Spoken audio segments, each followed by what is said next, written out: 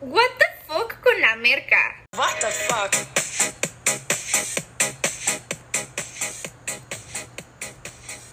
What the fuck con la merca nace la necesidad de resolver dudas para todos aquellos futuros mercadólogos que se cuestionan todo. Bienvenidos, están en el espacio correcto. Nosotras somos Sofía Millán e Ilse Monroy. I thought to myself, what the fuck, all day, all night, all day, all night. Hola chicos marqueteros, el día de hoy tenemos dos noticias, una buena y una mala. ¿Cuál quieres primero, amiga? Ay, Sofía, nunca sé qué contestar en estos casos, pero a ver, dime primero la mala. Pues la mala es que el día de hoy es el último capítulo de What the fuck con la merca.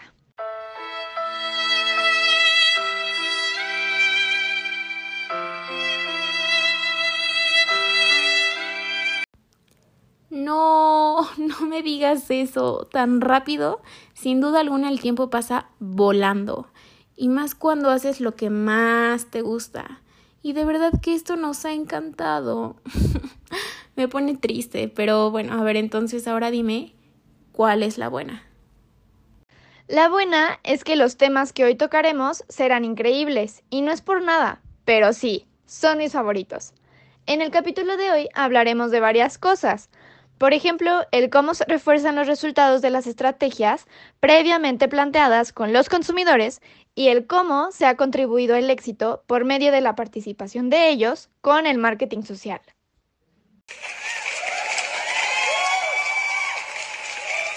Uy, qué buenos temas, Sofía.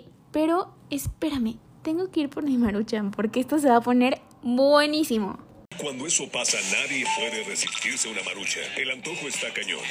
Sí, está cañón.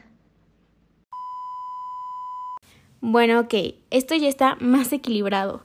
¿Qué mejor manera de concluir este podcast que hablar también de cómo es que se crea una conexión sólida y constante con los consumidores, de modo que estos se sientan valorados con el marketing emocional? Ya ves, no todo es tan malo. Y bueno, también hablaremos acerca de lo necesario que es seguir realizando actividades con el consumidor aún después de la compra con el post-marketing.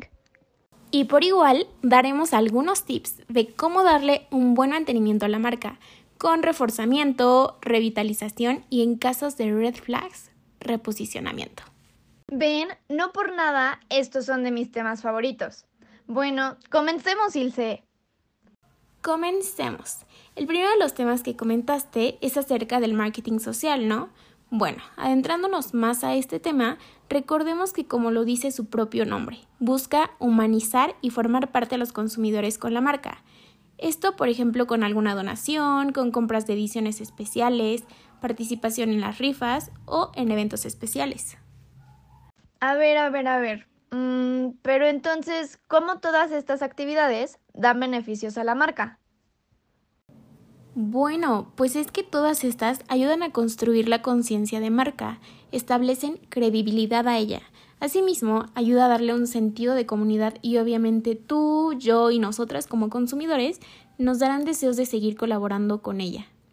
Así es como se crea la humanización con el consumidor. Esto da un super plus desarrollando el vínculo que será una green flag para seguir eligiendo la marca. Y mira, también existe una rama súper especial y nice en marketing. A ver si sabes decirme cómo se llama. Esta rama es un caso especial de marketing de causas. Es una tendencia social que define y distingue el comportamiento de los segmentos y las empresas. Por igual, ayuda a la distinción del desarrollo de productos, pero ha pasado por una etapa muy difícil, ya que le falta credibilidad y sobreexposición. A ver, tendencia social, define el comportamiento del segmento y también del producto. Etapa difícil. Estás hablando del marketing verde.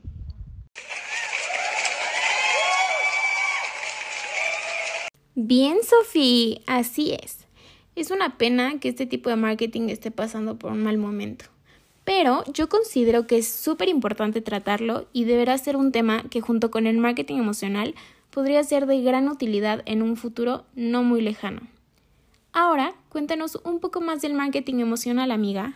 Concuerdo contigo, Ilse. Son temas que deberíamos estar tocando muy seguido como sociedad marketera. Acerca del marketing emocional, ni siquiera sé por dónde empezar. Es muchísimo. Empecemos por lo primero. Recordemos que somos seres más emocionales que racionales. Siempre estamos hechos mucho más por historias, recuerdos, memorias y sensaciones. Así es como la mercadotecnia emocional es la encargada de buscar más allá que un intercambio comercial. Busca formar una conexión sólida, constante y afectiva con el consumidor. O dime que tú como consumidora no te gusta sentirte valorada y hasta querida por la marca. Incluso como consumidores sentimos que a veces hay marcas que hasta el producto o servicio está diseñado especialmente para nosotros. Esto crea vivencias emocionales y obviamente hace que sea relevante para nosotros como consumidores. La finalidad de esto es hacer que las personas tomen decisiones a través de los sentimientos y sensaciones que la marca les causa. Aquí es cuando se logra este vínculo afectivo con el consumidor y en consecuencia, estos sentirán la marca como algo propio y como parte de ella. O sea, las love marks son entonces el resultado de todo eso, ¿no? O sea, son marcas que han sabido relacionarse de tú a tú con el consumidor. Exacto, es que recordemos que un vínculo personal, sea cual sea, implica emociones que conectan. Así es como las marcas pueden generar respeto, con los pequeños detalles, las acciones, los incentivos, las recompensas que tienen para los consumidores y así lograr enamorarlos. Y como ya somos todas unas influencers, vámonos a nuestro segundo comercial.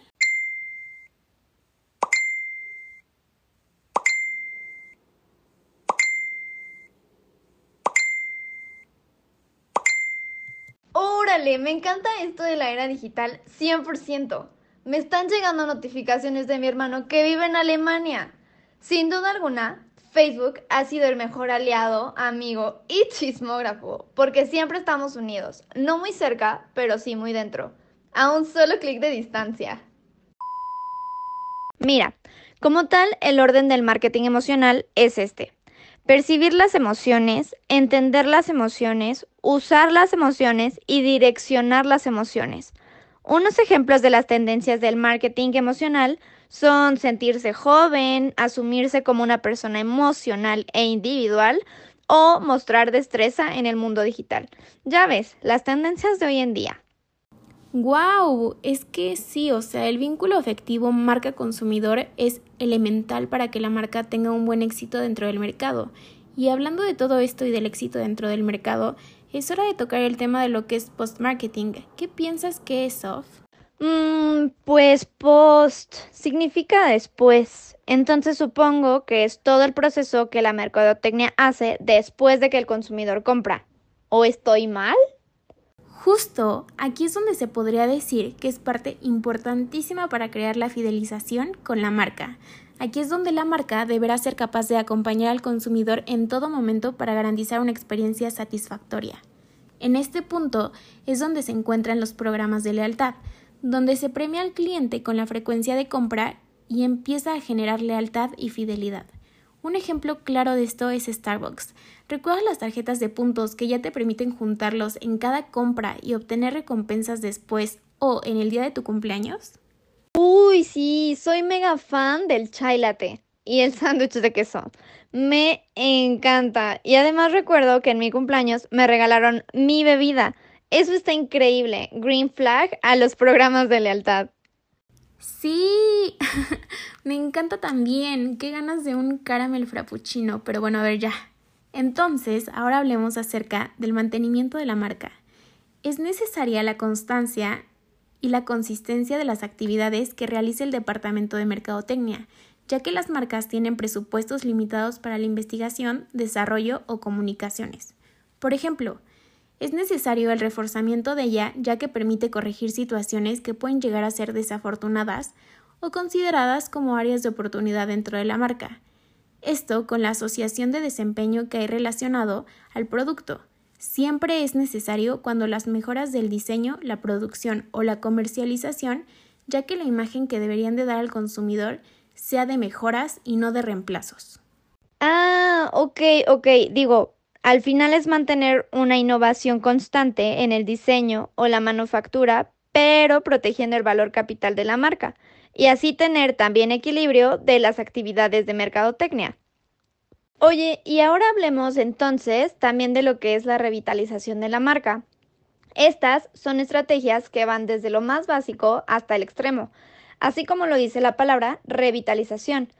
Se pueden combinar los elementos de varias estrategias, donde existen dos líneas probables del por qué se va a revitalizar la marca. El número 1 es ampliar la profundidad o amplitud de la conciencia de marca, es decir, mejorar el recuerdo y el reconocimiento del consumidor. Este se elige porque la marca pierde fuerza dentro de la mente del consumidor. No significa que no la reconoce o no la recuerda, sino que únicamente se limita la amplitud de la conciencia de la marca. Aquí es donde se puede incrementar el uso por frecuencia o la cantidad o encontrar nuevos usos. Y el número 2 es mejorar las asociaciones de marca que son fuertes, favorables y únicas.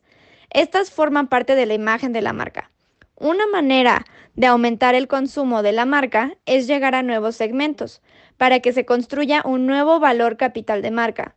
Aquí es donde se harán modificaciones y se adapta el programa de mercadotecnia, así como el mix promocional, y se deberá hacer un análisis costo-beneficio. Ok, sí, claro, es como un refresh a la marca. Pero también estamos de acuerdo que hay casos súper extremos como el reposicionamiento. Aquí es donde se pone más radical la cosa, ya que aquí demandan la creación de un nuevo programa de mercadotecnia orientado a una mejora de asociaciones fuertes, favorables y únicas. Aquí buscamos reposicionar la marca. Esto también tiene alguna que otra red flag, como lo es diluir la imagen a tal grado donde los clientes se pueden distanciar. Así que es súper recomendable presentar los nuevos beneficios de primera instancia de manera atractiva. El reposicionamiento, como mencionas, amiga, es algo súper difícil de hacer, con muchas cosas que pueden ser susceptibles al cambio. Siempre se debe tener una buena base desde el inicio para seguir teniendo la imagen de la marca de manera pegajosa y presente.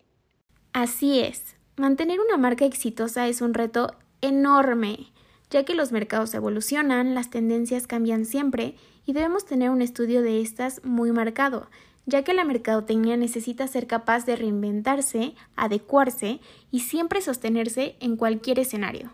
No cabe duda que hemos elegido un camino difícil, querida amiga.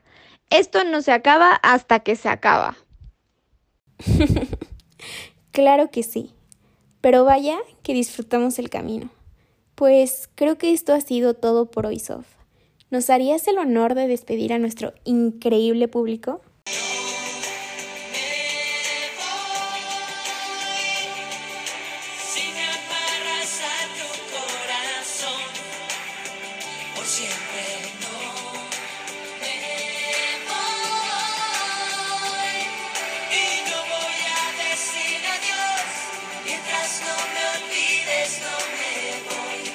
Claro que sí, querida.